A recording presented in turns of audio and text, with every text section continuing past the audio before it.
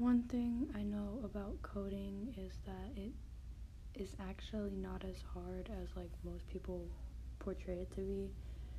You just have to think about what you're doing, and it's very hard to like, no, it's very easy to make a mistake. Now that I have started programming, I can't say that I have something that I want to do. I'm satisfied with the challenges that I'm currently on because coding is what I've always wanted to do. Not coding, programming.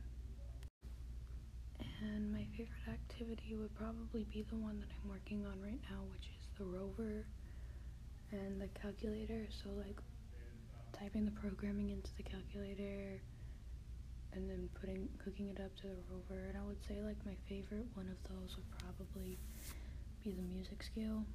Like out of all of the challenges that I've done, the music scale is my favorite.